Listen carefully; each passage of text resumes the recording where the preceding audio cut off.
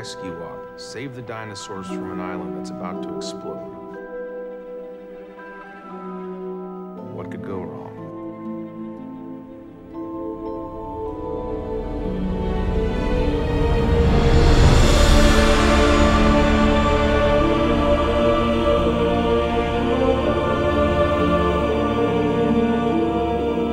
Welcome to Fallen Kingdom. We return to Jurassic World 1 minute at a time. I'm Brad. I'm Dave. And here we are back to discuss minute 49 of Fallen Kingdom. Before we get to that, Dave, heading over to Jurassic-pedia once again. We've got an article up here for the East Dock on Jurassic Park, Isle Nublar. 2 weeks of dock discussion. Obviously, the East Dock, the famous one, the one we all know from Jurassic Park, which is where Dennis Nedry was trying to get to. Colin, being the man, the myth, the legend that he is, posted out a photo of a decayed East Dock sign, not only for Jurassic World, but for Fallen Kingdom as well. No, sorry, I stand corrected. That was a Real Tours shot of a decayed East Dock sign at this dock location that we see in Fallen Kingdom. Oh, really? I always thought that the Jurassic World one was Trevorrow. Yeah, the Jurassic World one was in the autumn. The autumn or whatever it was, but there was another one that was posted for Fallen Kingdom when this set was on location in Hawaii, and they had a faded sign that was just sort of sitting in the middle of the asphalt, not really, not hidden outside the compound or anything. I see. Yeah, I get what you mean now. Yeah, I got a suspicion that was just them putting that there to say, well, this is the East Dock, even though we're going to see where this dock's actually located later on a satellite map, and we're going to talk a lot about the North Dock next week with next minutes. I reckon this is more the North Dock than the East Dock, but yeah, that's just going off the clues that we've got from maps and that sort of thing, especially now where the East Dock seems to be where the main visitor area on Nublar is for Jurassic World, or in the same vicinity anyway. So yeah, little right up here on the East Dock. Unfortunately, we didn't get to return to it in this film, and I suppose across the franchise we haven't really seen it at all. So not really, no. Bit hard to guess what it might have been like. Although I suppose we do see the boat there. We see the phone when Nedry's talking to his contact, and we do see the breakwater wall as well. Mm-hmm. Which, yeah, another shot from Kauai that Spielberg done while the hurricane was going on. So, yeah, head over to Jurassic-pedia for this article and many more. Hey! Hang up! Wait up! Stop that truck! This way, hang on.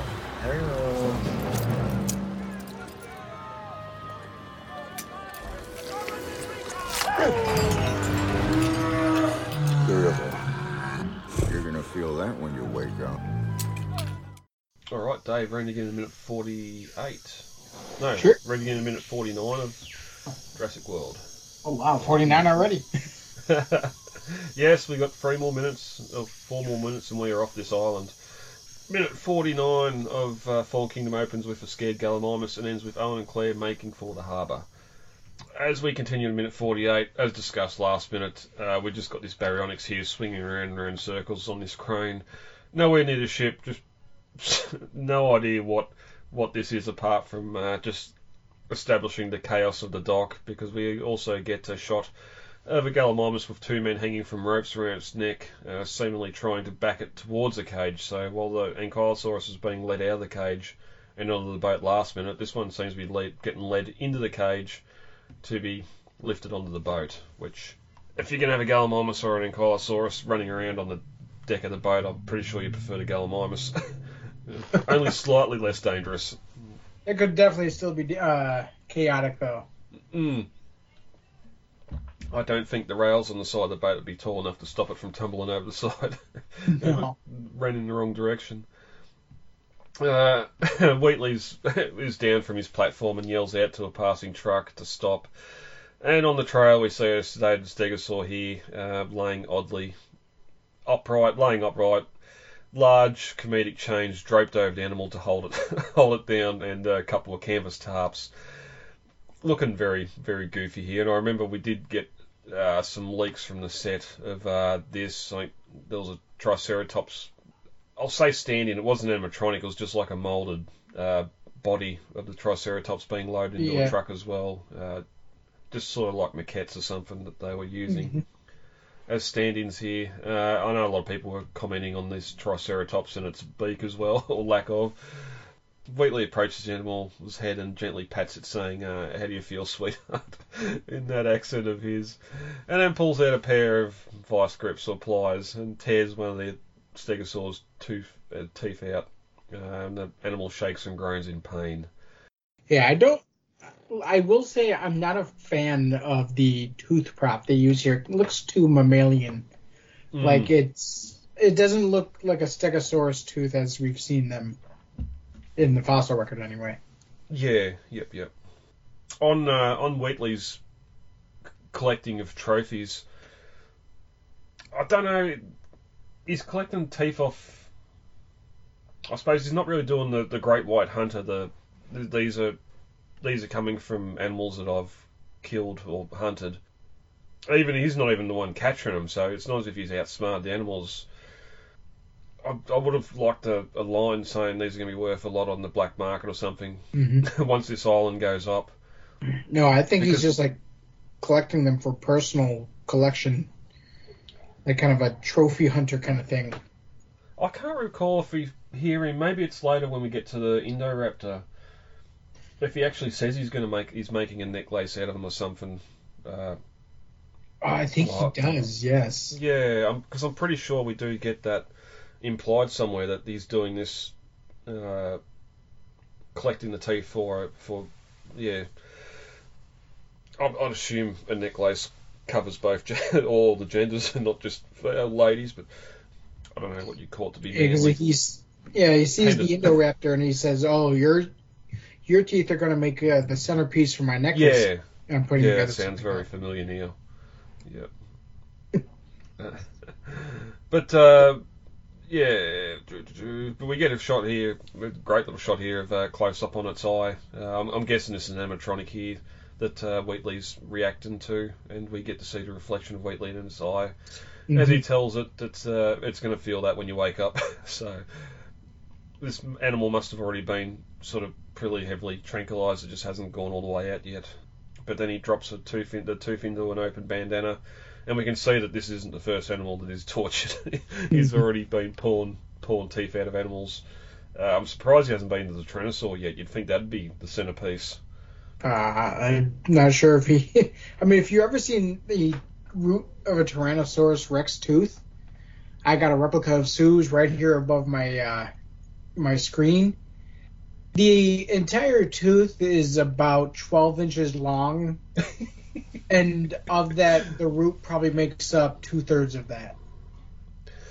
Like the T-Rex shed teeth, but not nearly at the rate that other carnivores did. Their teeth were basically pressurized railroad spikes that were just kind of drilled deep into the jaw. I don't want to think about it. Yeah, the pliers wouldn't get that out. You'd need I don't even know if swinging with a sledgehammer would do it, but I don't. Poor Rexy laying there tranked while Wheatley's going to work on a jaw of a sledgehammer is probably something we didn't need to see in this film anyway. No. I mean, that's horrifying just thinking about it. Anyway, Zia's yelling gets Wheatley's attention. She's yelling at her men for pointing their guns at the injured Blue. Alan watches all this from the ridge. They have Zia. They're loading out. And Franklin asks if they wanted the dinosaurs, why did they need us? And Claire is the one that realises they need the tracking system to capture Blue. So we talked all about that when we were at the bunker, why Claire and that were here. Through binoculars, Owen sees Zia fighting with the men, and then Blue lying on the front of a forklift, which again, that animatronic just out in the sun looks fantastic.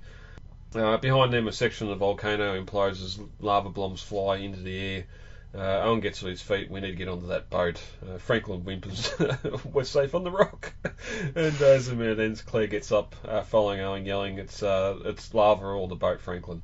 Yeah, you are in an elevated position here, and you probably would be safe from the lava. It would be pretty warm, but then that lava's going to be surrounding you, and you're not going to be able to go anywhere for some time until it cools. So get up, Franklin. Next minute, he's going to get up and run to the ship. Anything else on that before we get to novel comparisons? No, I think we're good. All right. Wheatley opens his vest once by the stegosaur, and inside there's different size pliers, so he's got a bit of a go-go gadget or Batman vest on here with different size pliers in it. He chooses a large pair, and opens the stegosaur's mouth. Wheatley then jumps onto the passing truck as it drove towards the ramp of the boat. Fire was burning through the jungle towards the dock, and he shouts, "Let's go, let's go." And as Franklin's not happy about rejoining the men that tried to kill them, but after looking at the volcano erupting, picks the boat over the lava. So again, a little bit missed out there. The whole reason he wants to stay there on the rock and not go to the boat is because the men have already tried to kill him once. And I'm sure if they just rocked up at the boat saying, "Hey, help us too," they'd either get left behind or shot. Yep. So, well, shot and left behind. Yeah. Yeah. As an aside, the pliers here that Wheatley is using are, for those who want to know, Tecton straight jaw locking pliers. They're the 10-inch model. Mm-hmm. Yep. And I actually happen to have a set that had belonged to my dad that I kind of it's mine now. I wouldn't say I stole it, but it's my dad doesn't know I have it, and as far as I know, he hasn't been looking for them. So he's better off not knowing. Yeah. Yep. I'm sure others have used this for their Wheatley cosplays at various conventions and that as well. Just walking around with fake teeth in those pliers. But that's it for minute 49, Dave. I think that we covered that pretty well, and we'll get out of here for the week. All right, sounds good.